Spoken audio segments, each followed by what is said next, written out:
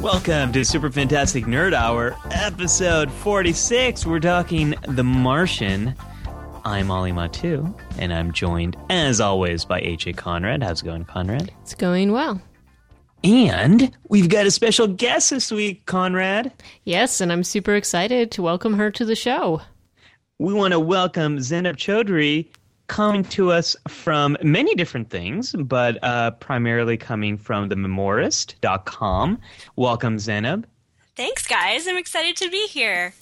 Yes, welcome, welcome. How are you tonight? I'm doing well. I'm really excited to be a super fantastic nerd with you guys tonight.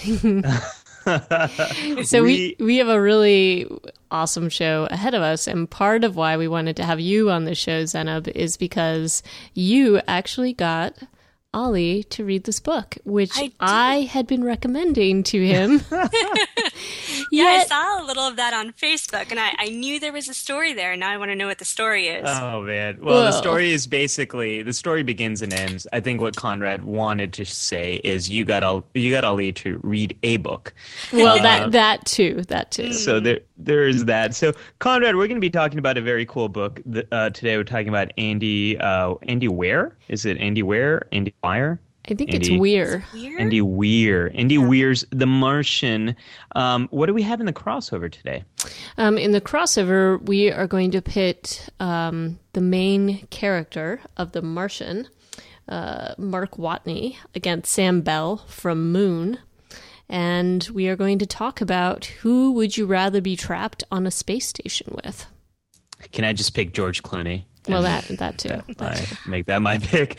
And we've got a cool top 5 this week. It's going to be top 5 survival stories, which is tying everything in together as the top 5s usually do. So for our listeners, yes, we are diving into Andy Weir's The Martian. We're going to do a non-spoiler review for you guys, and then we'll get into spoiler territory. And just as a heads up, in our crossover, we will probably get into spoilers for the 2009 film Moon. So just as a heads up, I'm very sensitive right now about spoilers since I had some big spoilerage happen last night while watching The Walking Dead, but we don't have to get into that. You're not bitter or anything. No. I don't sense any bitterness in Ollie's voice at all.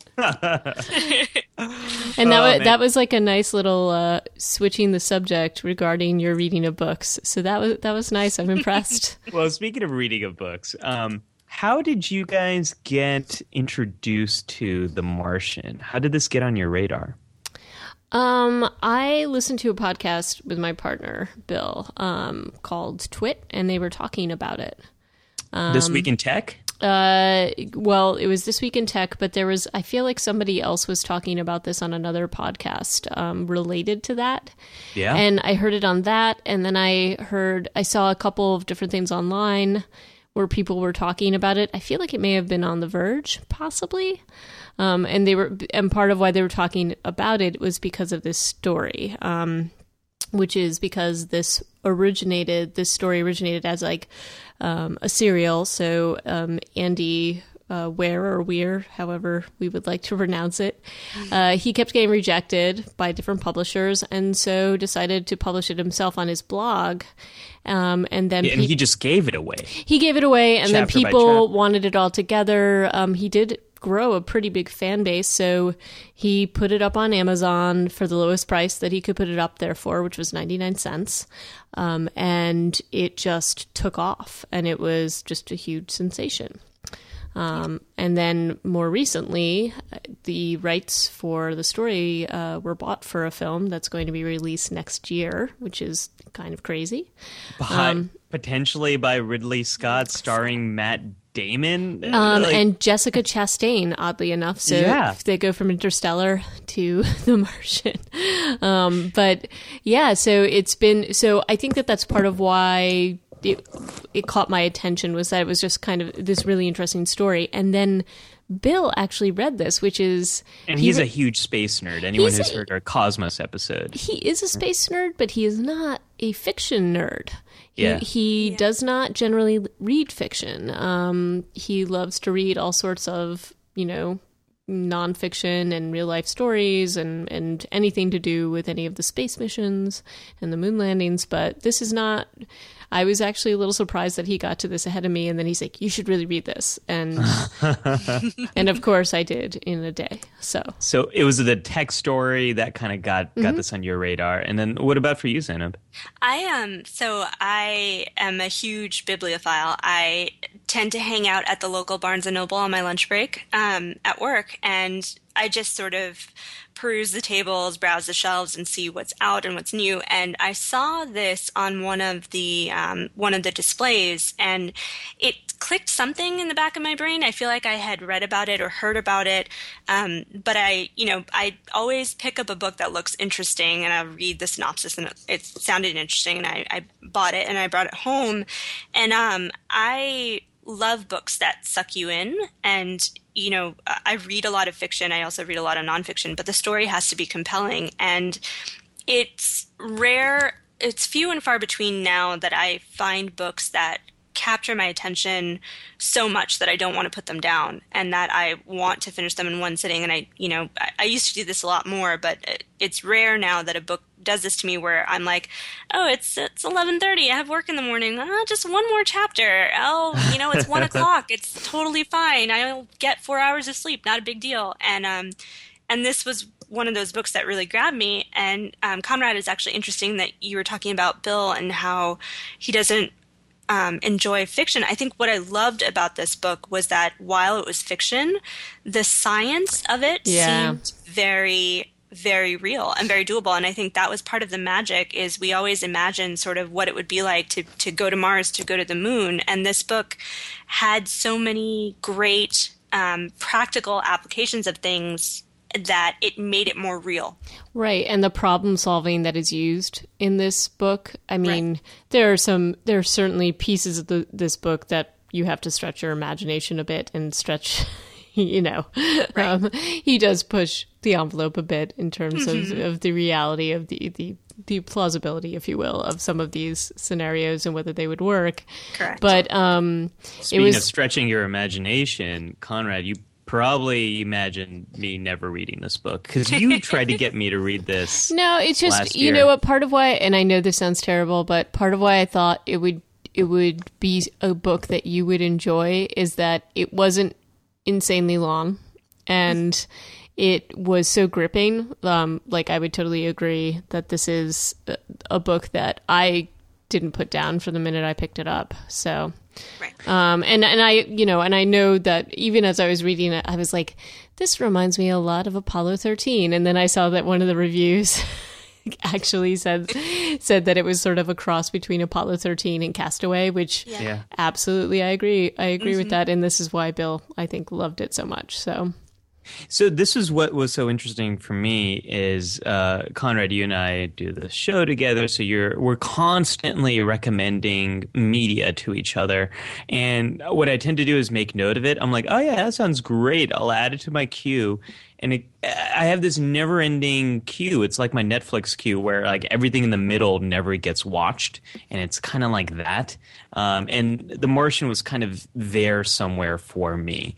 And you weren't the only one. There was maybe one or two other people who had brought it up. And then Zainab, you just sort of like randomly posted on my Facebook page, you must read this now. I think the exact thing I said was read this now, and that with a link to the book. And it was one of those things which it just gripped me as something that we don't know each other that well, but being a fellow nerd, it was, you've got this like fellow nerdness, right? Where you're like, this is something this person would enjoy. And I recommended it to you, and I recommended it to our friend Zaki as well. And he went and got the audiobook version of it.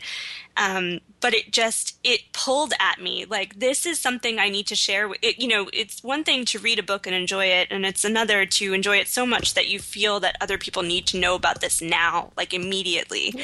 And that's how I felt about this book. Oh, but Zainab, I'm so happy because he actually responded and committed to reading the book to you. So I was like, oh, Whoever this person is, she's awesome. That's my superpower, is getting people to read books, guys. That's just so you know. Excellent. Well, I thought it was so bold and awesome for someone to do that who has never really recommended a book or anything like that before to me. So I was like, I kind of have to do this. It's almost like you're throwing the gauntlet down. So yeah, I had to read it, and you guys are right. And it kind of transitioning to our non-spoiler review, this book is really different. It's very different from a lot of science fiction, and it's almost in some ways more of what I was thinking Gravity would be like in terms of that film and how it depicts I thought it would depict some of the realistic physics of space, and it does a lot of things right in terms of the physics and sounds and makes some pretty big mistakes. But over here, in terms of the science and the realism that the author brings to this story, it is very different from anything we've read before, really. Yeah. So do you want to do a quick synopsis? Yeah, so basically there's a guy, it's in the near future, and there is an individual who is on this mission to Mars, basically. I think you can give his name. His name is Mark Watney. Mark Watney is on this mission, and we're not, basically the first page of the book, you realize that this guy has been stranded on Mars due to a series of unfortunate events, and everyone thinks he's dead. Right. Much like not quite like the Lemony Snicket series of unfortunate events. No. But more like a Castaway series of unfortunate events. And the book kind of goes from there. But I think that doesn't really capture the way in which it's written. Right. And I mean, I think from the beginning, part of why it grips you is that it pretty much pushes you right into the action right away.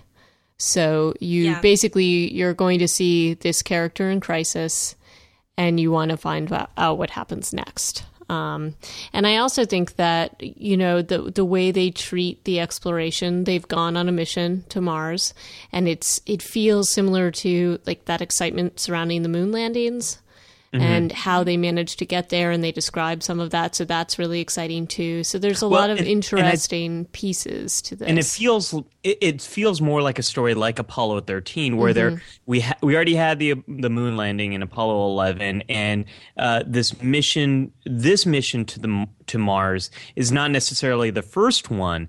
Things feel a little bit routine, and then something goes wrong. Right. Yeah. It felt like that. Yeah. Yeah. It's not like the Pioneer mission to Mars. This is something they've done before, and so it's strange that something goes wrong, and they have to deal with the fact that something went wrong. So I think what's interesting about the book too is that it's like you said, it is routine. There aren't a lot of elements of real how do I put this? Like very science fiction-y elements. Like there aren't aliens. There aren't unbelievable things in there, and that makes the believability of the story, hit closer to home, I guess, in a way, where, this does seem, I'm probably the opposite of Conrad, of what you talked about with Bill. I'm not a science person. I have only recently in adulthood come to enjoy the theory and to enjoy, sort of what science imagines for us. And this book sort of brought all of that together for me. And that's what I enjoyed about it too. Yeah, I'm definitely, I am a happy medium. I love nonfiction. I love fiction equally for various reasons. I read them for different reasons. And Carl Sagan, love him. Neil deGrasse Tyson, love him. Exactly. So all these, Pale Blue Dot is just such a great thing. But this, I think you're totally correct. It ties up all those wonderful elements together. And, what I was really thinking as I was reading this book is because of the science that is used and how he writes about it, I feel like people at a lot of different age levels must really enjoy this book. Yeah. It's exciting, but it makes science exciting. and it makes it about survival. So... For those of you who haven't read it, for the listeners listening and who haven't read it, there's a great not New York Times, I'm sorry, the Washington Journal has a great review about this where they interview Mr. Ware, and he says, quote, "Every time you see Mark talking about anything scientific, which is pretty much the whole book, I had to do all the math." And they go in to describe how he calculated the orbital paths, how he created his own software to track how much thrust would be needed with this ship's engine to get it from Earth to Mars. He calculated the journey across different points on Mars. He studied NASA satellite images and used Google Mars to kind of calculate certain things. He figured out certain chemical reactions that would allow him to make certain liters of water. He did a lot of homework, and it really shows in how in how you read the book. And he's an individual who's got a background in science. His father was a particle physicist. He studied computer science at UC San Diego. He ran out of funding, so he didn't finish. But he's worked in computer science since. And he sort of self-taught himself a lot of the stuff that's in the book and did a lot of research here. To me, it felt like if you could get the biggest NASA nerds out there and have them write a work of speculative fiction, this is what it would be. Yeah. I don't know, because I know he has a background in science, but he also makes this very accessible. Yeah, exactly. That's so exactly I think what that I was gonna say. So I think that there's a difference there. I think his science background helps, but I also think that he adds something else to this, which, I mean, makes it accessible to different readers and people who may not necessarily even be into science, and hopefully this will get them hooked on science. But the science could have actually made, if it had been purely based in the science, it could have made the book very boring. And right. I will admit there were times there were parts where the concepts had my eyes crossing a little bit, but you worked your way through it because you were dying to know what happened. And at the end of the book, there's actually an extra piece where he talks about how science made him a writer, and he talks about this concern where he did worry that having a realistic novel would make the story very boring, but then he realized that science created the plot, and he sort of took that and worked with it. And you're absolutely right, it is very accessible, and if it had just been the sciencey parts, it might not have been as accessible, but if it had just been the story, it might not have been as fun to believe in this world and in this character. Right. Conrad, it might get people hooked on science. It might also get them hooked on phonics. Little joke. Womp womp. Womp womp. Well, are we ready to move into our spoilery review then? Well, one thing I'm going to say before we get into our spoiler review, and I think you both might be on the same page as me, there were parts of it that did get boring or hard to get through. And my big question that I want to debate with all of you is, was the character interesting? I think the book, one of the criticisms of getting back to Gravity, the film, one of the criticisms there is the character stuff was, it felt pretty paper thin, they tossed in some character details that didn't necessarily need to be there in that story. I feel like with Martian, we went in a different direction where I don't really know much about Mark Watney. Mm-hmm. I don't know much about him. I know more about other things that are revealed in the story, but I don't really know who this person is.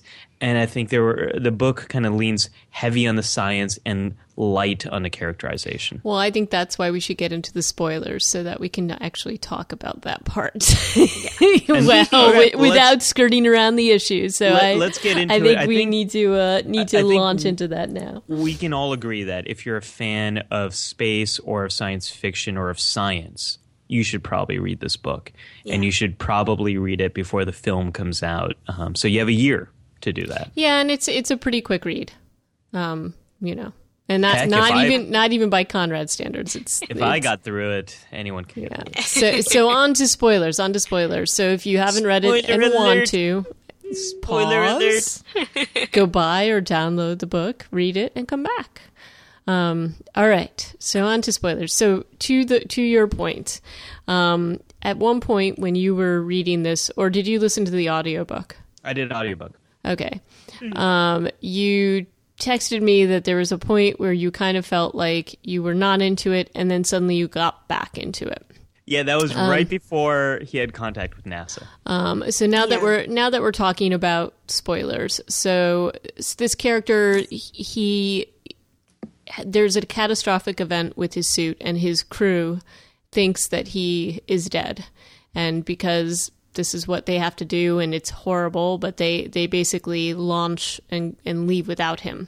He is in fact alive, and realizes he's left on Mars, and there is a pretty long amount of time between the time that they would be able to launch a rescue probe or more supplies, like for the next mission. And which is so freaky to me. Yeah, and he has a limited amount of supplies because it wasn't, I mean, what is left on the planet is, there's certain things, but there is really not that much, including food.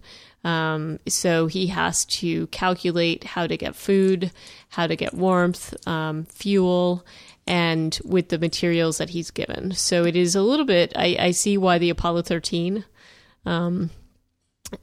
comparison is made, as well as the Castaway comparison. And also, nobody knows that he's still alive. So that is the other piece. So he has no communication, either with his crew or with NASA. So it was when you're first reading this story, it definitely pulls you in. And I hear what you're saying, Ali, and this bothered me too. And some of the parts, there wasn't a ton to develop this character. I think you're correct. And if this book has a weakness to me, it's that generally the characters overall are not really developed. They're a little bit shallow. Zena, would you agree with that? I actually would argue that that's a strength in the book. Normally, I'm all about characters. It's why I love Doctor Who. It's why I love Firefly. It's why I love science fiction in general, is because of the character development. Because when you take humans or human-like beings and you put them in an alien setting, you have to give them a very deep array of human emotion and humanity to help people connect with the story. And I thought it was really interesting that I connected so fiercely with this character despite not knowing a lot about him. And part of that for me was just that he is a sarcastic wise ass, and I have a soft spot for sarcastic wise asses. I do too, and so I think as well that this is why that was able to sort of carry it. And it was I was not surprised at all to find that this was picked up for a film, because to me it almost reads like a film script in some ways. Absolutely. And you know how like a lot of the times when you read a script, they're trying not to give the characters too much because they actually want the actors to put their own to put in their own detail and to be interpreting what they think should be part of this character. And that is how it read a little bit to me, but it didn't take it all away from the story for me. And in fact, I think you're right. It made it, in some ways, you're more focused on the survival than on the character, if that makes sense. Mm-hmm. And you just want to know how he's going to solve the next problem. Yeah. So I agree with you both that the pacing is great. You really are on the edge of your seat as you're going through this story. You really want to know what happens next. And I liked being in this character's thought process. And also when he does make contact with NASA, or even before that, when we begin to see NASA's perspective, I liked getting that perspective as well, how this bureaucratic machine would work in trying to save a man who is stranded at Mars. I like that thought process and seeing that whole process unfold. And I agree with you, Well, Conrad. not only save a man, but also realize that now everybody's sort of behind this, like how to deal with the PR and the press, and realize that was great. And realize that if there isn't a way to save him, what are we going to do? You know what I mean? And I love that Kirsten Wiig is cast in that role as a NASA PR agent. I think that's going to be great. That's going to be awesome. Yeah, It'll bring some nice humor to these moments, and that was where some of the humor was with the NASA PR individual. But Conrad, I really agree with you. This felt like I was reading a script at times, and this will be a great film because Matt Damon will be able to bring a lot to the role in what he's communicating visually. But I thought without that visual aspect, I really left the story wanting to know more about Mark Watney. Like, if you are stranded there on Mars, and as he does go through these moments where he thinks he's going to die, what's going through his head? We get a little bit of a mention of some type of family in Chicago. We don't know much else. Like, who would he miss? Who is he thinking about in those moments where he thinks he's going to die? Who's keeping him alive? Maybe this is the psychologist in me. It could be. I don't know. Gee, I can't imagine that. I wanted to know more about that. I actually thought part of why they weren't doing that is that I felt like he wasn't focusing on that because he couldn't in some ways. Right. Yeah, like if he starts thinking about that, then he can't be thinking about what his next small move is going to be to keep him alive, because he can only, like, to me, he's clearly a character that has to rationalize and make things into a system because that's the only way he's going to not panic. And I mean, even how he listens to like the other people's entertainment discs and whatever, and how like he's so annoyed because overdose of the 70s on that. Right.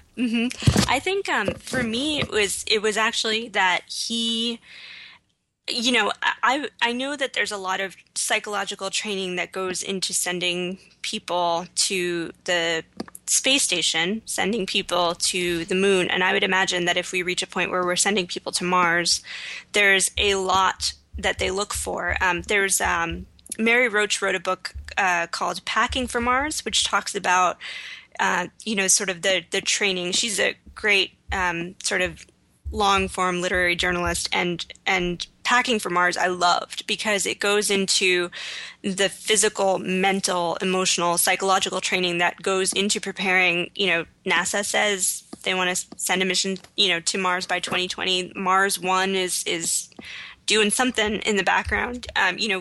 Within the next 20 years or so, this is something that we want to see done. And the amount of preparation that goes into it, you really need to be, mentally, emotionally, physically in a place where you are solid and you can withstand going out there to a place where there's I'm trying to find it and I can't. There was this great artist rendering of an astronaut on Mars with a staircase to a little pinpoint of light, which is Earth. And Earth is so far away from Mars that it looks like a star. And if you think about the mental preparation that goes into seeing that and knowing just how very alone you are, I would imagine that is part of the training that he and others on this mission would get to be able to survive. Yeah, and I mean, if you've ever seen any interviews with any of the Apollo astronauts, they're all pretty, I mean, I don't want to say there's no emotion in their voice, but they're very flat. Like there's not,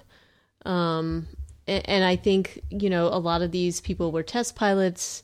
They, as you said, they were trained and chosen for different qualities. In fact, one of the astronauts, there was some, and it's one of my favorite things when you see him, when you actually see him talking about this. They monitor their, I think it was John Young actually. They're monitoring his heart rate, and it didn't go above 80. Yeah. While the the shuttle was taking off. Yeah. And they asked him about it, and he was like, yeah, I was just like, okay, we're going to the moon. Like, there is just sort of there has to be a level of mental, like, evenness and resilience there, that either it's training, maybe some of it is genetic, honestly, that you are just more, your adrenaline levels can't go up. And so maybe it's just a different way of thinking about things. So that's kind of how I was thinking about it. Well, and there's also the element of these are his audio recordings and his logs. So there could be some type of filtering of what he is recording for posterity and for his idea originally, which is future missions are going to probably come find me, so I might as well record data for them that'll be useful. So maybe he's not recording information related to some of these more deeper existential crises that I'm sure would happen if you spend 150 days on the red planet. So I think you both are right. There is NASA puts in a heavy dose of resources into training, into selection, into developing teams. But that's the thing here. This guy is smart. He is brilliant. And I love how they play on the idea of him being a botanist as well as a mechanical engineer, which were really good things to be if you're stranded on Mars. Right. But he was also trained to be in this team. And I thought some of the most human moments we got from Hermes, where the rest of his team is, as well as NASA back home. So, I get the reality of NASA and what goes into sending these people to in the past to the moon, now to space station, and in the future to Mars. But as a reader, as someone going through this book, or as an audiobook listener, I was hooked, and I wanted to know, and I really enjoyed learning about these different aspects of science. And when he found Pathfinder, I was like, oh yeah, Pathfinder's there. Oh man, that's so cool. I love those moments, and that's what kept me going. But I wanted to know more about him. And I also think that some of the moments, and I think it sounded like you had a similar experience set up, which there are moments when he is describing some of the things that he's planning to do where I had to go back and reread it and just kind of like, I don't want to say fight my way, but think my way through what exactly he was doing and what he was saying and what the science of what the scientific solution was that he was describing. And admittedly, I would get tangled up a little bit. Yeah. But once I worked through that, it was fine. So there was a few moments like that, but yeah, I hear what you're saying, because I did feel a little bit of that, but I also felt like they were doing it deliberately and that it was just a piece of the character that was more of a survival tactic. It's actually because if you're going to put people out, if you're going to put people out to do a mission like this, I think you're going to see less of what we saw in Interstellar, because you have to have this team of people that is going to be able to be out there and to be able to do their job, to get back alive, and they have to be very precise about everything. Like, they cannot be having emotional meltdowns and things like that. Like, they have to be resilient. It's actually interesting to me because, again, and we talked about this a little bit before, but I have that insane curiosity gene, which means that I really always do want to know the backstory, and I do want to know more about the character. And for some reason, that was completely absent here. And, even the mention of the family, it was sort of a passing thing. And I think in a way, I appreciated that. And I can't quite put my finger on why. I know for a fact that if there had been a romantic component here, like if he had a wife, that would have been terrible, right? Like I had no desire for that. And I actually appreciate that this book didn't go into that, because that would have brought the level of it down for me a bit, I think. And so you didn't want a beach volleyball that he starts talking to, and no.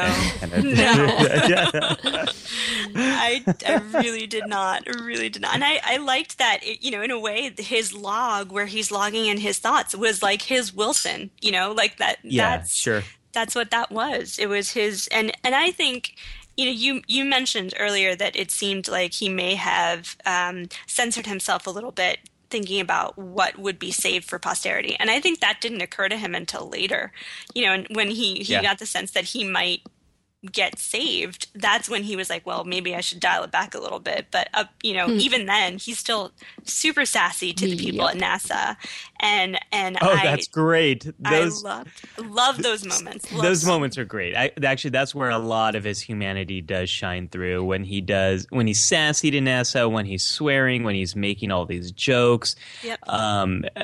Those moments were fantastic. And can you imagine? I mean, they talk about how so much of the communication early on was through Pathfinder taking these photographs, and there's the lag in time to get the messages through, and that NASA, by law, since it's a government, since it's funded by taxpayers, they have to make these images available. So he's like swearing up and down and saying all these things, and then those images are sent to all the billions of people in the world who are watching them, and he knows that. And he knows that. And he doesn't care. And he doesn't care.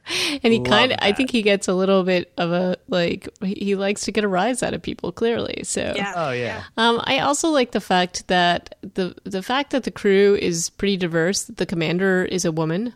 Yeah. And it's not even, I mean, it's just, that's what it is. I like that it's commonplace at this point. And it wasn't a thing. Yeah. Yep. Mm-hmm. Yep. I like that it's just there, and that's pretty awesome. And her judgment is presented as judgment of a commander, not judgment of a woman. Right. It's not an emotional decision. It's a decision that she makes as a commander. And I love that too. I thought that was great. It's great. And she's a good commander. So it's, I enjoyed that aspect of the book a lot. And that may have also, I was like, this is a pretty cool future. I'm actually curious to know what you guys thought of the idea of basically the entire world rallying behind spending billions of dollars to get this one guy back from Mars, because I thought that there was an element of that. Looking through as we were thinking of lists of best survival stories, I realized that there's a common thread that runs through science fiction survival stories in particular, and that is survival through exploration, yes, but also not repeating the mistakes that humanity tends to make, the selfishness, the leaving people behind and that sort of thing. And this has the entire world rallying behind this one guy, which I thought was interesting because it's a little different maybe in that it's not presenting a cautionary tale of what we shouldn't do, but more of we should do more of this, I think this is one of so my first immediate thought is remembering the quote from Stalin. I think one death is a tragedy and 1,000 is a statistic. Mm-hmm. It's kind of we don't have to talk about the circumstances of where that quote comes from, but I think when we do have a small group of individuals who are in peril and there's an opportunity to do something about it because of how personal that story is, people do rally behind that. People rally around finding the camper who's lost in the forest. People rally around trying to save the Chilean miners who are trapped thousands of feet below. If there is a sense of responsibility, and if there's any chance and hope, I think people do rally around this kind of superordinate goal of coming together around this. And we saw that with Apollo 13. We've seen that in different ways. And that part of the story was so cool. How CNN had a Mark Watney report. Yeah. And that's totally what CNN would do. Of course they would do it. Yep. And, there would be clips on The View and all that, on the Today Show and whatever else. The morning shows would have all sorts of updates and things like that. Yeah. But I also think that it's when people rally around a story like that, they feel empowered, and they have to feel empowered as if they can help. That it's not a hopeless cause, as you said. And that's, I think, when we see things happen with natural disasters and things like that, that's why we see many more people giving immediately upon a disaster, because they're first hit with those images and they see, okay, I can help this person or that person, like the earthquake in Haiti. Yeah. And the tsunami in Thailand and things like that. But then you see, like, more recently, the Ebola outbreak. And that just feels a little bit not hopeless, but it's so many people that are affected and in different regions. And so people feel like that is not, they can't wrap their minds around those numbers. Yeah, I think wrapping your mind around it is a nice way to think about it. Right. So something like this, where it's like this one person, and people want a hero, they want a champion, and they want, this guy who was abandoned up there and he's been surviving, and he's sarcastic and witty. So I think that is a realistic scenario. And so that was also part of what was like a really interesting, I wouldn't call it is a little bit of another character, the world rallying around him. Totally. And it's pretty true to the science of altruism, of helping behavior. The two big variables that predict whether or not we help someone else is if we feel responsible and if there's a clear course of action, if we know what to do. And I think, Conrad, that gets to what you said about Ebola. There's no real clear action of how do I help someone else. You can't wrap your head around it. But for NASA, these individuals working at NASA, whose job it is to keep their astronauts alive, they must feel such an immense responsibility to Mark Watney. And they will do whatever they can to find a clear way to help this individual. And they've got brilliant people working there. And I love how those plans came together to try to rescue him, and how, Conrad, you're talking about how this is a cool future we live in and the diversity here. How cool is it that it's in partnership with China? No, that's what I'm saying. Yeah. Like it's such a, and I like that it's also not, I don't want to say a negative future, but it's not a dystopian future. Right. Like they have gotten together, they're doing research and exploration for positive things, and that's sort of, that comes through, and that, as you said, they're partnering with China. That's great, like, so yeah. Without it being too hitting you over the head with it. Yeah. Yeah. I mean, it's still China. It's still like, it's still these Chinese scientists saying, well, if we lose this rocket, if we go through normal diplomatic means, this is never going to happen. We have to connect scientists to scientists and then let the diplomats kind of backwards work their way through this. Right. It was optimistic without being too Pollyanna. Everything's It's great. A cooperation, and you're still negotiating, but you are cooperating. But it's, absolutely. It is not Pollyanna. So, speaking of not Pollyanna, did you guys pick up on that little mention of possible cannibalism? Yes. Oh God, creepy. That was mega creepy, and the one who's chosen to survive, and that was the smallest guy. Yep. And so if they run out of fuel, the Hermes vessel, that they would end up eating. This one guy would end up eating the rest of the crewmates. I was like, wow. But it was the woman, wasn't it? I thought it was or no, am I getting it mixed up? She was the one designated to survive, and if she's the only one left, then she would have a food source. That's how they refer to it, as a food source.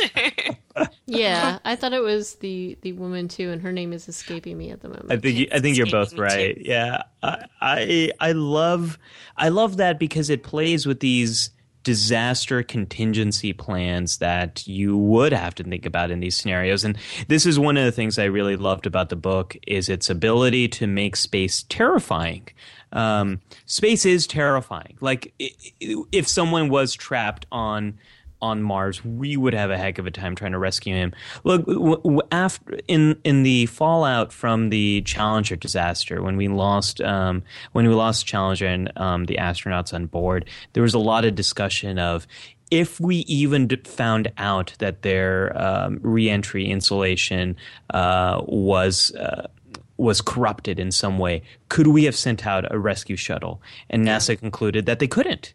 At the time, they didn't have anything set up for the shuttle to actually have enough food to last and enough supplies to last until a rescue shuttle was set up, or enough fuel to get to the space shuttle. There was nothing. And this is, NASA now with a space shuttle and multiple space shuttles back then, it couldn't rescue its own shuttle. Wait, are you talking about Challenger or Columbia?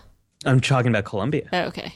Yeah. Yeah. Now, and after Columbia, in their next mission, after a few years, they set up a contingency where a second space shuttle was set up in case a rescue was needed. But that was only after right. Columbia. And with Challenger, I don't know. Well, you are probably too young to remember this, but the news cycle was just on and on about what if there had been some sort of an emergency exit for the astronauts, and there was just no way that would have happened. No. You know, like there's just the time is too small between what happened. They would never have even known that it was going to happen until the last, you know what I mean? Like it happened so quickly, but it was just kind of rehashing because people were just so like heartbroken over the idea that we had lost all these explorers. And I think that they wanted to think that there could be some sort of an option in the future, and that is this something that we should build and shuttle. So it feels like, you know, people rally around that idea, and I understand why. What's a Leonard McCoy quote from 2009 Star Trek? Is it space is disease and danger wrapped in darkness and silence or something like that? It's super positive. It's super positive. But it's also very exciting. And that's the thing I liked about this that I didn't like about Gravity is that to me, this is a much more hopeful tale. Yeah. And one of the things, as you know, Ollie, that I disliked about Gravity is that she just talks a lot and it's annoying. And Sandra Bullock's character. Yeah. But anyway, but I'm glad that you enjoyed it. Well, it is optimistic. I really did enjoy it. And the complaints that I have are really minor. And I think they will be addressed by the film adaptation. My only concern about the film adaptation, they have some pretty big stars in here and a pretty big cast, and those supporting roles don't really have that much to do in the book. So I'm wondering if they're going to be expanding upon these characters or their relationships or fleshing out those characters, the supporting roles more than they are in the source material. But I mean, thinking about this film, are you guys, what do you guys think? Is this something you're excited about? I'm excited about it. I am not quite sure. I like Matt Damon, but I'm not quite sure that he is exactly the right choice, but I'm willing to give him a shot. I keep picturing him holding up a sign to NASA saying, "How do you like them apples?" And but that's kind of like what you would need, right? It is. I'm just teasing. You need Good Will Hunting, Matt Damon. I think he may be okay. You know what? There's this weird thing that I found recently where I've been enjoying films where the leads aren't necessarily known actors. Yeah. And I feel like there should be more of that as opposed to, but you know, I love Jessica Chastain. I like Matt Damon. I think it's going to be, I think it'll be interesting to see what they do with it. And I agree with you. I think that they're probably going to take this opportunity to flesh out some of those other characters. I think they're going to have to.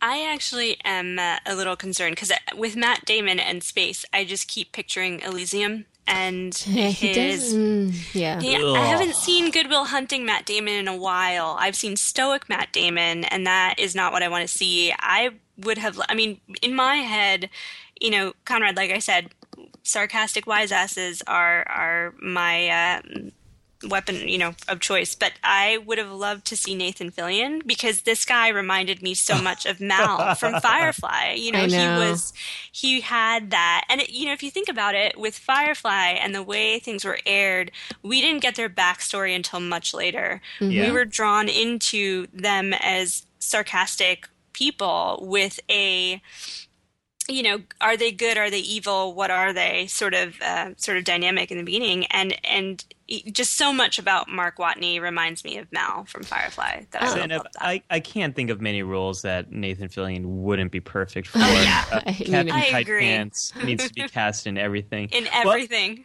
Well, I am excited about Donald Glover from Community being cast in this film. I think that's going to be cool. It's a great cast, and you know, Ridley Scott doing this, so supposedly doing it, and supposedly it started filming like now. So I think we should all agree to come back and review the film when it comes out, because I think we got to do that.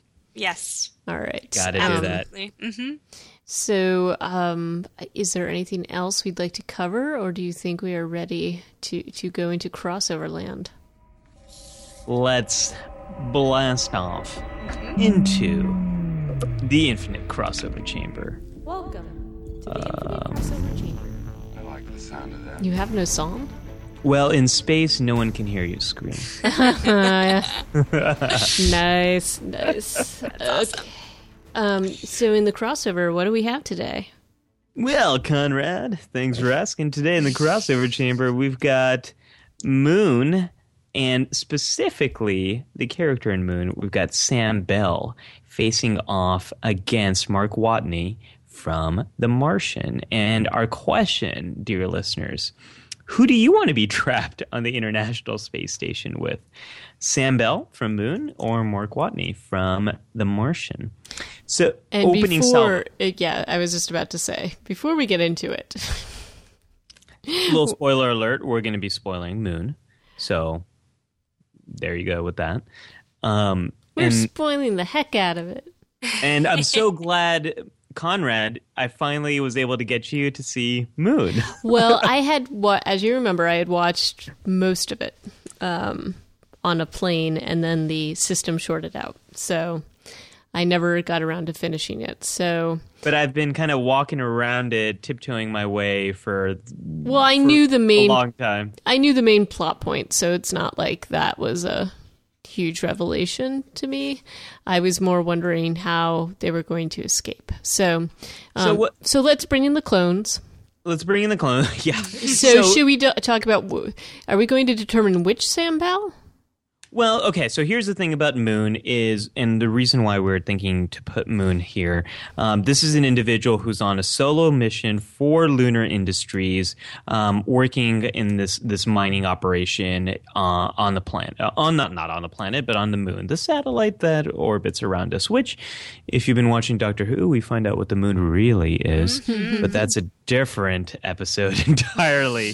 Don't want to get too crossover-y. Even though Zenob's here, and Zenob is a huge Whovian. Huge Whovian, yes. Huge Whovian. I knew I liked you. I know, right? Instant clickage. You always know a Whovian by sight, or by voice in this case. If not by voice, by sonic screwdriver, I guess. Correct. So, he's a solo person living in space, and on a satellite in space. And we have Mark Watney living alone in space. And they both live alone in space for a very long time. And we get little flavors of their personality. So that's kind of where this crossover came to be. So what do you guys think? Who would be your roommate on alone in the infinite abyss of space? This was a hard one for me because I feel like both of the characters are problem solvers. And they're both clearly very smart, and they are both engineers, I believe. So then it comes down to the question, so if you're stuck on a space station, what exactly do you need? And you need to keep the equipment running.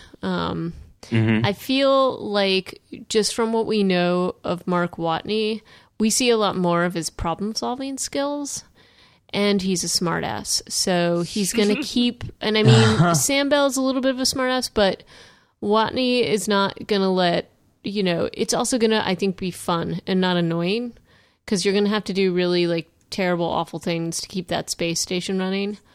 But you could also probably, play a game of cards with him or something. I don't know. So my initial take is Watney at the moment. I would actually also say Watney, because great minds think alike. But also, I think they even mention in the book that he was specifically chosen for this mission, not just because he's incredibly smart, but because he has the ability to connect with each of his crew mates. I think there's a mention there that he has that sort of lightness and engaging character that would have helped everyone keep their sanity. And you can tell that he is beloved by them, both when they think that he's gone and when they realize that he's still alive. And so I think for me, yes, there are the practical aspects, but if they're both evenly matched on the practical, will they help me survive aspects, then it comes down to personality. And getting me to survive when I will be kicking and screaming will require someone with a lot of charm. Well, and also the other, and this is a terribly practical point, and I feel guilty even saying it, but Sam Bell has, like, you know, an expiration date. He has 3 years where he, and because of some of the, like, the blips in his DNA and things like that, he can have problems. He can be unstable, and then eventually he just dies after 3 years. And, you know, even if you get a super fresh clone, you don't know how long you're going to be stuck out there. Right. Well, 3 years would have been enough time to survive on Mars. Mark Watney's up there for about 150 days or about 300 souls. Sam Bell could have pulled it off. Yeah, I'm kind of torn here because I think if you come down on the side of surviving and the mechanical nature of it, yes, Sam does do some repairs, but I get the impression that Sam is more of an employee than he is an engineer and sort of explorer. So I think on the survival ship, I would have to go Mark Watney.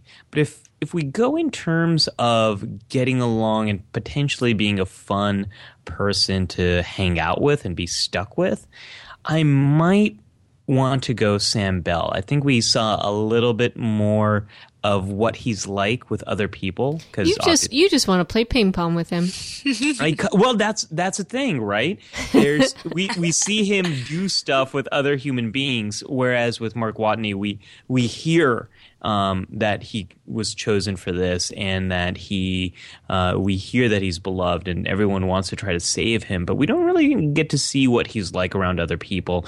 And I like snarky, funny people as much as the next person, but being trapped and getting constant snark might kind of get annoying. All right. So for personality's sake, I think I would go Sam Bell, because he seems like a guy. Yes, I could play ping pong with Conrad, but seems like a guy, we could talk about his family, even if they're implanted memories that might not actually existed. You just want to counsel him. Hey, oh. I like talking about deep stuff, and I think with Mark Watney, he might not go as deep. And we saw that in all of his logs, that he doesn't really go that emotionally deep. And I think for Sam Bell, it would be easier for me to have pretty deep conversations with him. You could think of Mark Watney as a tough nut to crack, too. He could be your greatest challenge. Maybe it would be that he would have to share things with you, that you would have to get him to that point where he trusted you enough to let you in. And if he doesn't, we would drive each other crazy. If he doesn't, then you can let the 70s music drive you crazy. Because that there you go. Yeah. That would be how he tries to get back at me. And while we're watching Three's Company, over and over and over. All right. So we have Zenob and Conrad siding with Watney, and you're going Watney. Are you kind of saying tie-ish? No, I'm going Sam Bell. I'm gonna Sam. Yeah, I like my boy on the moon. Well, our listeners, we would love to hear your thoughts on this matter. Would you take the smart aleck, or would you take the unstable ping pong player? Let us know. That is the worst setup ever, Conrad. That is. I protest. This is the unstable question. Clone ping pong player, rapidly degenerating ping pong player. Just saying. I would love to hear what people have to say. We're not talking about Sestra from in Black here, Conrad. No, well then we'd have to talk about which personality of clone you would want with you. That's true. And I would not want her. I would not want Sestra. Definitely not. No. All right. All right. Let's close up the airlock on the infinite crossover chamber. Nice. And on to, thank you. On to our top 5 survival stories.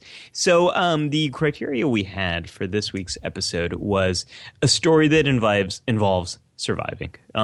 So this could be wide open. How did you guys come up with your list?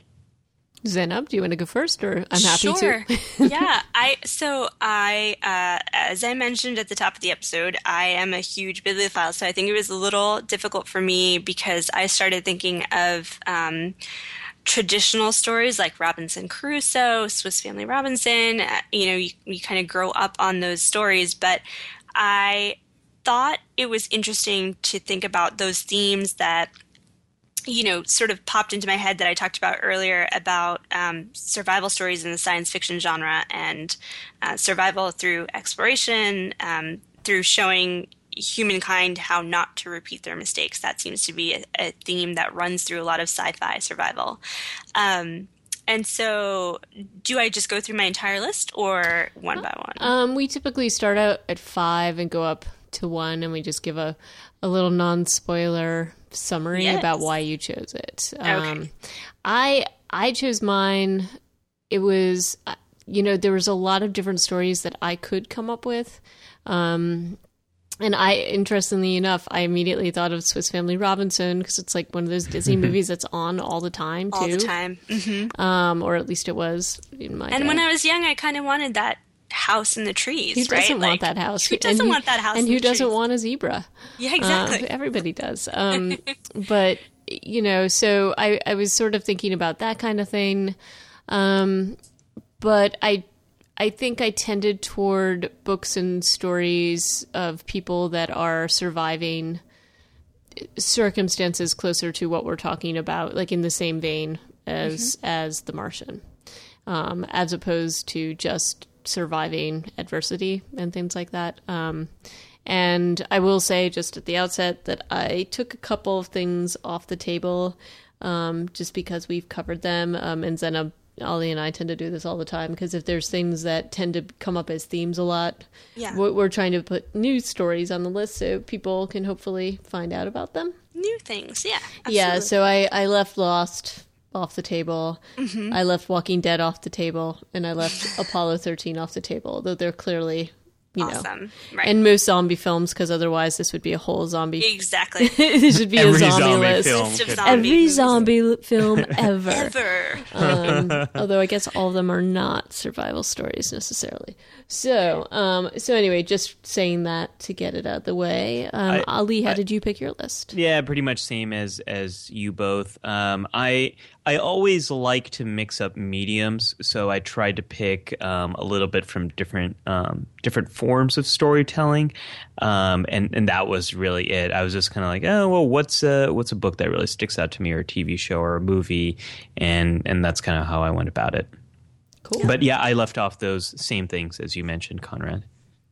Cool. So Zainab, you are our guest. Would you like to lead the way with your number 5? Yeah, my number 5 was Children of Men.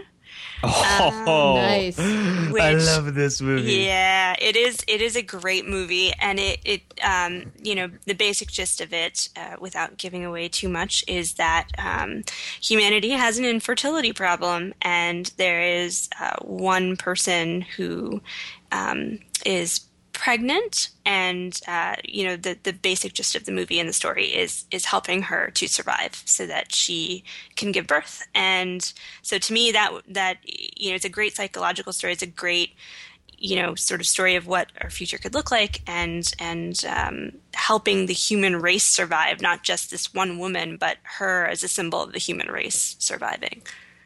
So yeah, that was my number 5. That was in my honorable mentions. Haha. I am ashamed to admit that I completely forgot about that film. It's one of my favorite science fiction films of the 2000s. It's got a fantastic score. Alfonso Cuarón is knocking it out of that park with that film, as he is with his cinematographer collaborator, whose name I'm blanking on right now, but who just did The Birdman. Really, I think it's a perfect film for this list because it does play on these themes of what does it take to survive, not just physically, but then psychologically as well, and giving up the hope to live versus keeping it going. And how, I could go on and I could do a whole episode on this film. On Children of Men, yeah. Yeah, so good. Love it. It is. It's great. So my number 5 is a pretty obvious choice. I picked Castaway, which is the film that Tom Hanks did and grew his beard and, made friends with a volleyball. Well said. Which, my brother at one point was living out in a pretty remote area and had left, we were visiting him. He had left, this jug of orange juice on the deck, and it had, it really did. It looked like it had grown, kind of like this face in the mold. That's how old it was out there. And so we were going to throw it out, and he was like, "No, Wilson!" And joking, of course, or so he says. But this is a film that came out in 2000, and it was a big deal. I saw it in the theater, and I was really, it was I know it got panned in some cases, but I felt like the main character that Tom Hanks plays, he basically gets marooned on an island. And the story doesn't just show how he is surviving on that island, but it also shows what happens to the other people. So I feel like it's a survival tale, not just about the castaway, but about the people that have had to deal with the fact that he's been gone. And I think that there are some very powerful moments. It does not have a ton of dialogue, which I think was one of the criticisms. But it was, I feel, a very moving film. And also it made me think, I'm like, what would happen to me? I'd be dead because I'm totally blind without glasses or contacts. Which is also what I used to think watching Lord of the Flies. Oh, yeah. I was like, I just would never survive this scenario. I would be Piggy. I would totally be Piggy on Lord of the Flies. I'm always like, if only I'll carry a bunch of, and for a while I would carry a bunch of spare contacts and glasses just in case. Not that this was ever a chance, but just in case I got, I was a castaway. Sorry. So that was my number 5. How about you, Ali? Yeah, I can't remember if I really liked Castaway or if I didn't. In general, I'm a Tom Hanks fanboy. So I like pretty much almost everything he does, except for that really creepy CGI motion capture Polar Express film. Uncanny Valley. Uncanny Valley. It was bad. Xana, were you a fan of Castaway? I was not as much, and I don't know why exactly, but I think, as much as I love Tom Hanks, for some reason that movie just didn't connect. I didn't connect with that movie. I think where it is for me, I love half of it. Yeah. And I can't remember which half that is. I guess it's been so long since I saw it, but Conrad, we should watch it again because I'm trying not to give I could tell you more why I like it, but I don't want to give out too many spoilers. So, well, we should watch it together because then either I'll like it or I won't, and I'll annoy you with my witty commentary. Nice. Yeah, I know how much you enjoy that. My number 5 is my weekly wibbly wobbly pick. It is the Oregon Trail, the video game in which you are a wagon leader guiding your party of settlers from Missouri to Oregon and trying not to get killed off by a bunch of different things in the process. It's a total nostalgia pick for me. I used to play this on the old Apple machines in my elementary school, and the colors were I think it was just the green on black at the time. But I constantly died in this game, so I never quite made it to the promised land in that game. But I just really loved this video game. All right, I love that one too. That was a lot of fun. Cool. Yeah. Did you ever play it, Zainab? I didn't. I don't. What? I know. I think the thing that I would equate that most to is playing Myst when I was in middle school, high school. Oh, man, Myst was good, but it was pretty nerdy. I spent long hours playing Myst and then Riven, and when I found out that they were out available for the iPad, I downloaded them immediately. But yeah, I didn't play Oregon Trail, and I feel like I'm missing out. I might have to go back and experience that. I don't know if it holds up well. We'll put this in the show notes, but you can play it online. If you go to virtualapple.org, you can play it. But yeah, maybe we'll have a little battle, see which of us lasts the longest. Let's do it. Conrad, let's go over to you. What's your number 4? My number 4 is actually a person, and they did write a book, and I think there was also a movie with James Franco that came out. But it was Aron Ralston, and he was the hiker in Utah who basically went out. He didn't tell, he was a pretty experienced hiker. This isn't like he was just some amateur, but he went out hiking and didn't tell anybody where he was going. And during the course of that hike, a boulder basically fell on his arm and pinned him. And he ended up having to amputate his own arm at the elbow in order to survive. And, I remember hearing this story, and I saw the, I think this was in 2010. Was it in 2010? The film? The film was, but this was in 2003 that this happened. Oh, yeah, the actual event was 2003. But I remember, hearing this story and thinking, how is that? How do you even do this? And some of the descriptions of what he had to think about, because he didn't have, he had like 2 burritos on him and a small amount of water. It's very dry out there. So he knew that there was a finite amount of time where he would be able to actually do this and have the strength to do this and get himself to medical attention. And he actually had to make this decision, like, if I do this, I know that I may bleed out, and he had to figure out all these different ways in order to get himself out of there, and he did. And I remember reading this and thinking, this doesn't even sound, I can't believe this sounds like a movie, and they of course made a movie. But I just thought that I don't know that I would have had that kind of wherewithal to do that. But I guess if you are in a survival situation, you don't know what you can do. But anyway, that is why he's my number 4. That's the film 127 Hours is my number 3 pick. So, there you go. So we're on the same page here. His story is incredibly compelling. The idea that someone could survive under these circumstances is incredibly inspirational, and a reminder to always carry a cell phone with you and tell people where you're going, especially if you're doing crazy, dangerous stuff like this.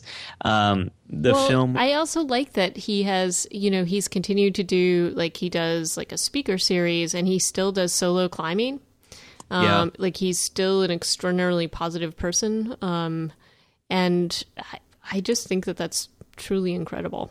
The resilience that he displayed. Absolutely. He's also got one of the greatest book titles, Between a Rock and a Hard Place. That's kind of terrible and awesome at the same time. Terrible and awesome. I really liked this film. It was you see the first half of it where he is climbing, and it's lush and it's gorgeous, and there's a beautiful cinematography, a great score by A.R. Rahman. And there was a creative team that did Slumdog Millionaire, I think, a few years before. So this is my number 3 pick. So we got a semi mind meld here. Cool. What was your number? Oh, my number 4. Yeah. Oh, my number 4 is something you will know very well too. So my number 4 is World War Z, the book. Oh yeah, by Max Brooks. Yeah, love this book. I've put it on other lists, which is why as I said, I took the zombie stuff off the table here, just because I think it's a little. Everybody's heard about this stuff from me, so. From you they have, but not from me. And so I really like this film, or this book, not the film. Not the film. No, not the film. The film is really just takes the title only, but the book is pretty much like an anthropological study of how different nations respond to a zombie outbreak. And the book is from the perspective of a UN sort of historian who's now chronicling the events that happened in the World War Z. It's a great study in similar to The Martian in some ways of how realistic people would respond to these fictional events. So I love it. If you're a fan of the zombie genre, you got to read this book. Read the book. Don't watch the movie. No, don't watch your movie because then you will hit your head hard. Hard. Yep. Xana, what did you have for number 4? My number 4 is actually, it's also going to be a movie, and I worked at a bookseller for a while, and booksellers, just so you know, have a bit of a snobby temperament about anything that was in Oprah's book club. But this is one of those books that was on Oprah's book club, and I refused to read it for years, and then I just picked it up recently, and I actually really enjoyed it, and that was Wild by Cheryl Strayed. Which is a story, it's a first-person memoir, and she tells about after her mother dies when she's 22, she decides to, she goes through a lot of sort of personal stuff, and at the age of 26 decides, without any previous experience, to hike solo as a woman along the Pacific Crest Trail. And the story is, it is about her physical survival, but it's also about her mental coming to grips with grief and the things that have happened in her life that she has spent a long time running away from. So I definitely enjoyed the book. I don't know if I'll watch the movie, maybe, but the book really resonated with me. That's interesting and timely, considering the movie is about to come out. So, that's a good endorsement to check out the book because the movie looks kind of exactly. It looks like an Oprah's book club type of movie, which is why I don't know if I'm going to watch the movie. But the book, having gone through loss and knowing what that's like, that survival of your mental demons sometimes is just as important as the physical, and this book sort of combines the two, which I found really interesting. Cool. Yeah, that's very cool. I was going to say that's going on my queue, although you might not want it to be on the queue because this Conrad has learned things stay there for a long time. Don't put it on the queue. I'll just bug you about it on Facebook again. You can only use that so many times, and then I stop listening. And then it wears off. Yeah. So my number 3 was 127 Hours. Conrad, what was your number 3? My number 3 was actually it's a couple of doctors, and one was Dr. Jerry Lynn Nielsen, and she was a doctor that was stationed in the South Pole, in the Antarctic, as the doctor at I believe it was the Amundsen Scott South Pole Station. And then the other was a doctor, and this was that was I want to say, it was in the 90s, I think, that she was there. Sorry, 1998. So that was the year, and I remember this was all over the news that year. And then with that story came another story about another doctor. This is a complicated pick. Sorry, Dr. Leonid Ragazov. And so both of these doctors were basically stationed in these places where weather and other things wouldn't allow people to get to them. And in her case, she basically had to self-diagnose and treat herself for breast cancer for months because they could not get anybody in to come and help her. Oh, wow. And so she had to actually train. She was the only medical person there, and so she had to train everybody there to assist her and to also help themselves, since she was the only stationed doctor there. And she survived, and she got out, and she lived for many years. And then the other doctor actually had to self-operate on himself and take out his own appendix while he was there. And both of these stories, just, to me, it's similar to, when you hear these stories, you're just it made me think about the Mark Watney character, because they're basically in these remote places without real help of medical attention. And they're basically having to use, in her case, they had to they were successfully able to drop off some supplies to her. but she was still having to basically do her own biopsies and stuff like that. But they were cut off, and they knew that they had to figure out a way to get through it in order to eventually get back to civilization. And so I thought that there was some symmetry there. Sorry about the complicated long lead Actually, up when there. you said a couple of doctors, I thought you were talking Doctor Who for a minute. That's what I thought too. Yeah. Oh, you know what, one time I picked all the doctors for this category, so I got called out by Ollie, and he was totally right. But one of my honorable all the mentions. companions. yes, yeah. all the doctors and all the companions of all time. That covers it, right? Time and space. But in any case, I mean, you hear, like, when you hear about this and you think about exploration and you think about, the reasons why people might be out and decide to go to these remote places, and then remember how much risk they are taking to go there, because you don't think about these things that may just happen, So that was why they were my number 3. Zainab, were you about to say something about your honorable mention? My honorable mention was actually the Christopher Eccleston's Doctor, and that was because, and I don't know if I should give away the spoiler or not, but you find out that he's sort of the last of his kind, and so much of Doctor Who is about sort of that one episode where they're trying to get away from something that's trying to kill them or destroy the planet, and you don't think about the sort of the overarching idea of being the last of your kind and what that must be like. So that was it was going to go on my list, and then I realized that the Whovian in me was going to come out, so I kept it in my honorable mentions instead. It seems like the proper place for that pick. Yeah. Well, speaking of your picks, what's your number 3? My number 3 was the Martian Chronicles by Ray Bradbury. Oh, I love those. It's like one of my favorite books. Oh, yeah. I adore Ray Bradbury. I absolutely love Ray Bradbury. I'm a huge, huge fan, not just of his science fiction, but of his sort of creepy, Something Wicked This Way Comes and Dandelion Wine. He's just got such vivid imagery. But this book in particular is, there's so much back and forth, and this very interesting concept of humans as immigrants on Mars and the evolution of Mars because of this immigration, and what it does to the Martians and what it does to the humans. And it's about survival through adaptation. And I'm just a huge fan of Bradbury, and I'm a huge fan of this set of short stories. So that was my number 3.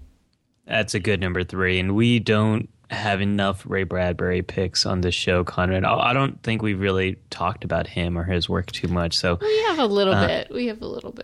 a little bit here and there, maybe. But that's a good pick, Zainab. Nicely done. Heading into our number 2s, my number 2 pick is a real individual, and it's his book Man's Search for Meaning. This is by Viktor Frankl. Have either of you read this work? No. Okay, cool. And then I get to recommend you something new. So this is a book I got introduced to in grad school. Viktor Frankl, an individual who wrote about his experiences being at Auschwitz at the Nazi concentration camp. And it's a book that many of my supervisors and professors recommended to me in grad school to get a sense of how important having a purpose in your life is, and a sense of meaning and something to live for. And the book is told in a couple of different parts, and is how this individual actually went to develop a new form of therapy based upon his experiences that he went through in Auschwitz. But he talks about how what was the difference between the prisoners who still had something to live for and those who didn't. And I think that is a theme that comes out in these survivor stories, and it's a big theme that plays in my number 1. And it's a really great book on a number of different things. So I think anyone who's interested in these kinds of stories, in that era of time when so many atrocious things happened, when there was such inhumanity to man, and why certain people were able to remain resilient in the face of such inhumanity, this book speaks to all of that. So it's a great one. Man's Search for Meaning. That's going on my list. Yeah. Yeah, it's a short read too, super short. Cool. Yeah. All right, Zanab, what do you got? My number 2 was I Am Legend. Nice.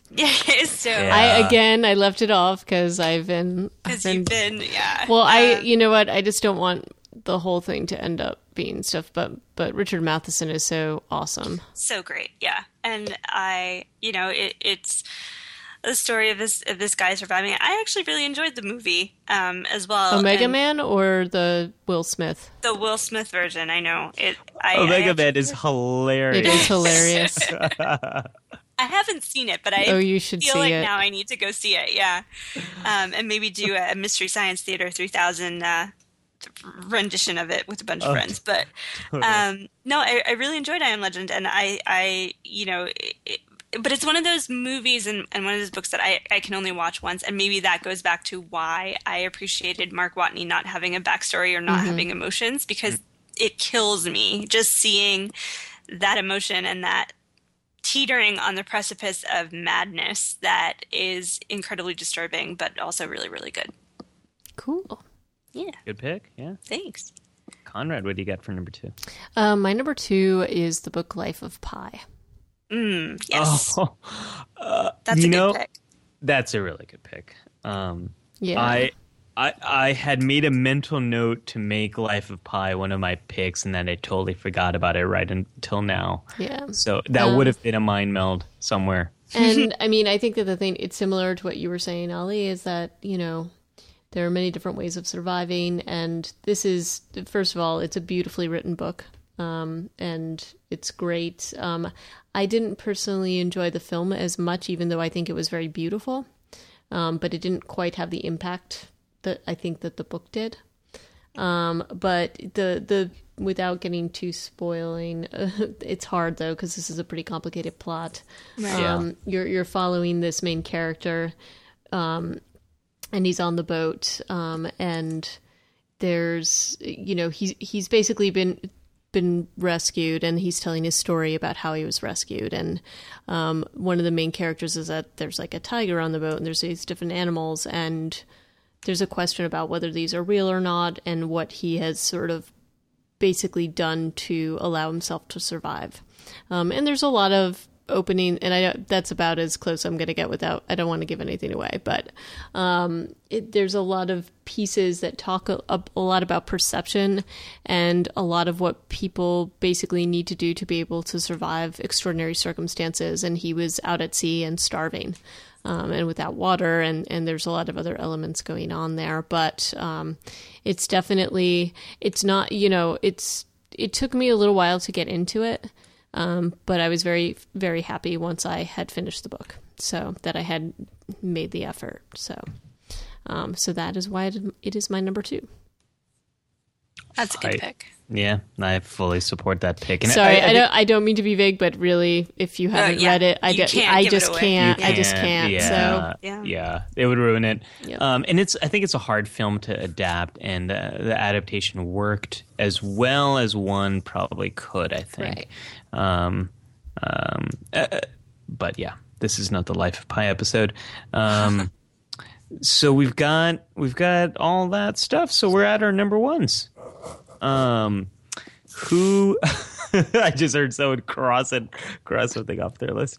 So with that, Zanab, our guest of honor, what's your number 1 pick? My number 1 pick was Battlestar Galactica. nice. Yes, it was, because that's mine too. Mind meld. Good job. Woohoo! And it just goes back to, the beginning. It's just a group of humans in space in this fleet, and I love that they start off the episode with a count of how many people are left. And as you get further in the series, stuff happens, and that count changes, and it's that is one of the most poignant parts of the episode is the beginning when they start with that count. So to me, Battlestar Galactica is the ultimate survival story. I gotta agree with you, Zainab. And this was not pre-planned or arranged. Well, see, I left it off just because you and I have talked so much about Battlestar. So I was like, there's no way he's going to pick Battlestar, but I was wrong. However, it has not really landed in many top fives. And if people are not well versed in Battlestar Galactica, you should be. You're doing it wrong. However, it's no longer on Netflix, so I know, which is such a bummer. But I got to say, all the themes that we talked about in our top five, they are captured in some way in the 4 seasons of Battlestar Galactica. The idea of it's not enough to survive. You got to have something to live for, which Adama says in I think the pilot miniseries, all the way to the end of the series. And I'm not going to spoil anything there, but it discusses all of these different themes and what it takes to survive, and to what extent are you willing to compromise on your morals or your ethics or things like that to survive. Right. Really great show. Which actually brings me to my number one. Oh. And it's a little bit of a tie. I picked the film Europa. And also the book Night by Elie Wiesel. That was on my honorable mentions. And this is sort of, the film Europa is actually based upon the true story of a man named Solomon Perel. And basically, during World War II, he escaped persecution by the Nazis by pretending to be an ethnic German, and he was actually sort of taken under the wing by this Nazi commander and sent to a Hitler youth camp, all the while being terrified that they were going to find out. And he basically had to just, was very conflicted because clearly he sees what's going on. And, the woman that he was dating at the time was part of the Hitler Youth for Women, and he was afraid she would tell people if she found out.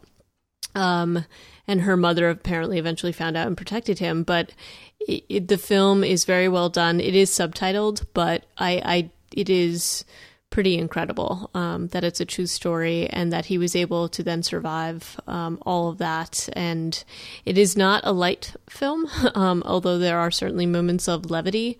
But I feel like his story and Elie Wiesel's story really show it doesn't just show the darker side of humanity, because it does also show that there are always people that are going to be allies, because both of them did get help. It just shows, to me, this is the true story of survival, because it's both on a physical and mental level. So Elie Wiesel's book is also deceptively thin. It's a deceptively short book, it's hefty. It's a heavy book for such a short book. Right, exactly. Yep. Yeah. So yes, that is my number one. Would you pick the one over another, book versus film? Well, the part of why I did it, I mean, to me, Night is always going to be a bit of a touchstone for me. I was lucky enough, he was a visiting professor at my university, and I actually got to meet him, and he is really an amazing person. So it's always going to be probably my number one in that category. But Europa, I remember watching and having to find out more about this person. And his story. So yeah, so that's cool. it. No, and now I did not. There is the whole. I had pondered about Alive. If either of you have ever seen that film, but I was just too disturbed by that whole story to really put it on there.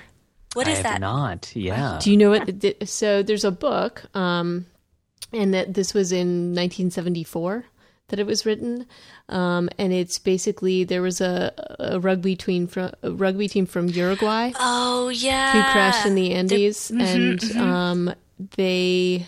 Yeah. And they had to make some very terrible decisions. The film about food sources. Yes, food sources. And they did a film in '93, which was disturbing but very well done. I wouldn't recommend snacks while watching this film. It's like watching Walking Dead. You don't You want- don't Yeah, eat. no. You don't eat. But anyway, it's still, even though that they have to make those decisions when they finally get out, it's really an amazing story. So Is it an honorable mention for you then? yeah, it's definitely an honorable mention. But I just, it was one of those things where I was just like, what is number one? And it had to be what I picked. So What was it Gilligan's called? Island was not, Gilligan's Island. Gilligan's it Island. was not, that wasn't even in the running. Conrad, what Much. was that film called? In my pick, Europa? No. The Alive. Alive. Alive. Yeah. Yeah. Okay. So, what else did? So, Zenab, you're talking about the Ninth Doctor was one of your honorable mentions. Yeah. Did you guys have any other picks? I think had, I've mentioned them all, so I'll let Zenom go crazy. Go crazy. I had the Ninth Doctor, and I had Ali Wiesel's Night, and I also had Stephen King's The Stand. Ooh, that's pretty good. I was actually thinking about putting Misery on there. Yeah, yeah, that's a good one too. Definitely in terms of struggling to survive. But The Stand is one of those really hefty books, and I actually have started and stopped it multiple times. But a friend of mine suggested that I listen to the audiobook version of it, and of course, I started listening to it just as the Ebola outbreak happened. Oh, And gosh. the first half of the book is just all about this outbreak that wipes people out. Are So, you listening to the unabridged? Yes, I am. I would say switch to the edited. The See, original I've heard one. both sides. Yeah. This is the thing. So I've read both. I would say that there's additional background in the unabridged that for me was like, oh, that's interesting to know about that character. But while I was reading it, I was like, this It's a little clearly mind-numbing. it yeah. clearly needs an editor. So Right. so I would say that the first release of that was probably the better better bet, piece of yeah. work. Yeah. So anyway, just an aside, but that's definitely a good pick. Yeah. So that was my other honorable mention, but that was all I had. What about you, Ollie? I was very much debating putting Star Wars on this list since all I've been doing all weekend long is watching the Star Wars trailer, and that franchise has survived. But I'm not going to do that. But my only honorable mention pick is the story of Marina Chapman. This is a woman who was kidnapped as a young child and escaped and found herself being raised and living with monkeys in the Colombian jungle. Not in the Colombian jungle. I forget where this happened, but she just came out with a book. Basically, long story short, she spent the first 4 years of her life with these monkeys, and then later sort of grew up in an abusive household and just struggle after struggle after struggle. And there's been some questions about the veracity of this story. However, it's an amazing story all over the place. So I'll put the link in the show notes to an article about it. Just interesting stuff. Cool. Awesome.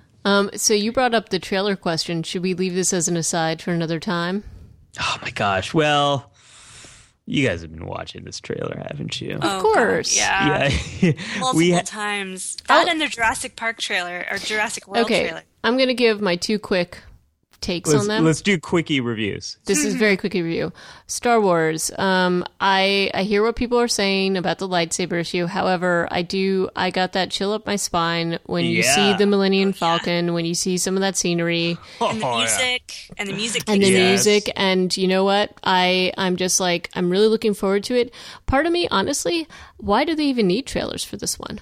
I mean, seriously, they could just put the lettering up there with the music and just be like, "This is going to be out in next fall, and you guys are going to have to wait because everybody's going to go to this." But it was cool seeing the Millennium Falcon like that. So that was Star Wars. Jurassic Park, love Jurassic Park. I got a little bit excited until they started talking about hybrids because then it doesn't become about dinosaurs; it becomes about monsters, and that bothered me a little bit. But it was still cool to see some of the stuff and to hear the music again. Yeah. Sorry, Ollie. So I love that we got a Star Wars trailer that didn't show us any stars, and we still went crazy. Like, I don't mean in terms of like these are unknowns, although there are more unknowns than, Mark Hamill and Carrie Fisher and Harrison Ford. But I love that there was no space shown in this, and we still went crazy.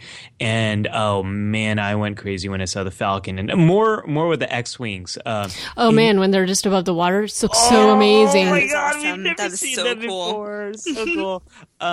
And nothing has been revealed about this plot. I love that, and Me I too. love that it's focusing on these unknown characters, which is carrying forward this proud tradition that Star Wars has had of casting unknowns and making them stars. I couldn't be more excited about this. Jurassic Park. I got chills hearing the piano single note version of da na na na na na na na. And you see the island, which is and you see the Yeah. island. there's something about that film that is still. I mean, if you watch it now, yes, some of the effects are like, oh, I don't know, it's a little dated, but you still get some of that magic. And so I was so excited, and then I'm like, but then no hybrids. Yeah. And SeaWorld dinosaur right there. I was like, oh, well, this is interesting. Are they trying to do a little commentary on SeaWorld and all the controversies come up? And then there's just more dinosaurs, and I was excited. Zainab, your thoughts? So the Star Wars trailer I was super excited about, and I have watched at least 12 times. But You and me both. both of us. 12 times. You've seen it like 30 times. That's all you Yeah. Okay, have to 12 do. is, a ballpark figure, but I think it definitely has a J.J. Abrams feel to it. I think from Yeah. the very beginning, right off the bat. But I'm okay with that. And I am excited about the new characters and getting to know them. I wish there had been just a shot of the classic Harrison Ford, Carrie Fisher, Mark Hamill, because that would have just thrown me over the top. But I love what we saw. I love the little droid. Super excited about that one. And Jurassic Park. I saw Jurassic Park when I was 10 for my 10th birthday. We sat way too close to the screen, and that movie still holds up for me. And I learned how to play the music for it on the piano. And yeah, I love the trailer. I'm excited that Chris Pratt is in it because I've been in love with him since Guardians of the Galaxy. I think he's great. I think it's promising. Like you said, the whole SeaWorld dinosaur and the hybrids, I'm a little concerned about that, but I am still super, super. The 10-year-old in me is like dying to come out for this movie. Hey, I saw where they were going with the water, like the sea-based dinosaurs, and I was like, this is cool. I want to see these. I want to see what they look like. That's, you always want to see what the Allosaur looks like. But it was a little, I don't know. I think when the SeaWorld thing was there, I was like, oh, really, you guys? Well, the image of that dinosaur feeding on one of the ultimate underwater predators. That was kind of that was a nice image. But I want to see more of that, so I'm not gonna like pan that. But I'm just kind of like, dinosaurs don't need to be cooler, guys. Yeah, they're cool enough. Right. Then something you were talking about with the Star Wars trailer. I don't think we're going to see the original trio maybe until the film comes out. We all knew that Leonard Nimoy was in the 2009 Star Trek film. Anyone who's following the news of that film knew it, but he was not shown in any of the commercials or trailers leading up to the film. So we might not see them. I'm kind of okay with that. And also the new droid. Oh my gosh, I love this kid. Yeah, the new droid looked cool, but you know what? He's saving them. There's no way he doesn't have to show them because everybody knows. That one photo that came out with them sitting in that room together, reading over the script, and how crazy everybody went over that. He knows he doesn't need to. He doesn't need to do anything. He really doesn't. He really doesn't need to do anything. It's true. One of my favorite things about the internet, there's already been a Lego remake of this. There's also a parody George Lucas special edition version. But there's also, did you see all the people got up with their own insane lightsaber designs? Oh, yeah. Did you see some of those which were like, oh, I love how crazy fans are. It's so awesome. Like, it's so great how nerdy people are, and that they were immediately like, we're going to put this up. And it's so, I think it's so much fun how people And get it goes into back it. to the beauty of the internet that they can share that with each other Well, right. and, Oh, share yeah. that nerding out with each other, which is great. That's one of the coolest things about episode 7 playing out. We have the probably largest franchise in nerdery or geek world or whatever, and seeing the social media discussions and the real world discussions and how much everyone is just sort of involved in following this, it's so cool to see that play out. Yeah. Definitely. Sure. Cool. So I can't wait till more of that stuff comes out. We'll talk about that some more, sure. And listeners, let us know what you thought of that trailer. Alan Baleward requested us, friend of the show, Alan Baleward, requested that we talk about Jurassic Park on this episode. And Mr. Baleward, you have had your wish granted. See, that's what happens. Tweet at us, and we will do stuff that you ask us to, as long as it's not illegal or weird or crazy. Oh, yeah. And by the way, I will say, I am excited. I am going to see it clearly. Clearly, we will be all seeing dinosaurs together. So I don't want people to think I'm down on it, but it was sort of like part of the trailer had me like super like, yay. And then part of it was like, no. So yeah, so Alan Baleward, there's your review. Yeah. So Zenav, thank you so much for joining us. Thank you guys. This was a lot of fun. It's my first podcast. I loved it. Yes, and we want you to come back, most I would definitely. love to come back. Absolutely. So where can people find you if they would like to find you on the World Wide Web? Yeah, absolutely. So on Twitter, I am at The Memorist, MEMORIST. That's also my website, thememorist.com. They can search for the Facebook page as Memorist, and I also write for Love Inshallah and Alt Muslima. So shout out to those guys, and that's where you guys can find me. Cool. Lots of places, lots of stuff to read, and you're often writing about the wide world of geekery, and I love how you weave in a lot of personal stories with that, and you've got a great narrative. So if you like the show, please check out some of Zanab's work. It's really good stuff. Thank you, guys. Yeah, Conrad, where can people find you?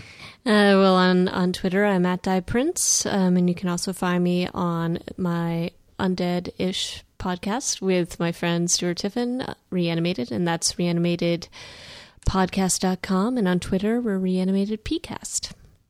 Ever since we did our Reanimated Super Fantastic Nerd Hour mashup, I think you have gotten that right. You used to mix up I switched those two a lot. Also, I think Stuart was just like, Conrad, seriously? Like, how many times do you have to mess up? Yeah. So, admittedly, we've had a couple of rough weeks in the things that we have been reviewing, but we are reviewing Paranorman this week, so we're on to better and brighter things. Nice. Which is a hard thing in the zombie apocalypse to be better and brighter things. Yeah. Well, I am, as always, Ali Matu on Twitter. You can find me at Ali Matu. I am also the science fiction psychologist at brainknowsbetter.com. And this week, if you are in New York City, I will be speaking live at this Friday's Nerd Hour in Brooklyn, New York. So go to nerdhour.com. Or no, wait, that's our podcast. That's our podcast. Nerd Night. I will be talking at Nerd Night. I was like, wait, we have a Nerd Hour presentation? What's going on? Yeah, Conrad, I hope you're down because no. So I'll be talking at Nerd Night. It's basically geeky TED style talks where we talk about nerdy things, and I will be talking about why nerds rage. I might actually come out for that. I saw you posted about it. I want to try to make it out for that. You should come out. And that space is pretty cool too. Yeah, I've heard great things. It's a cool place. So please come, nerdlings, and until next time. Oh, wait. No, we have a website, too. We need to...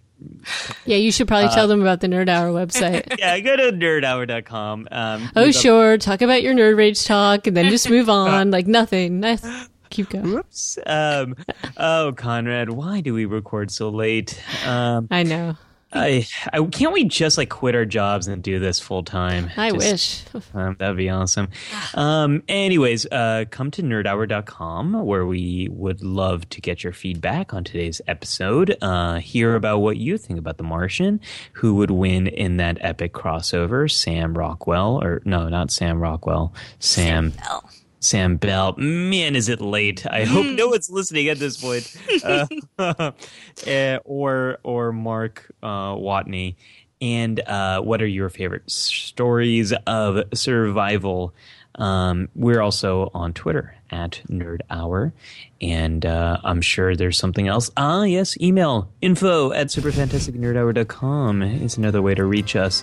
And with that, live long and prosper. Indeed.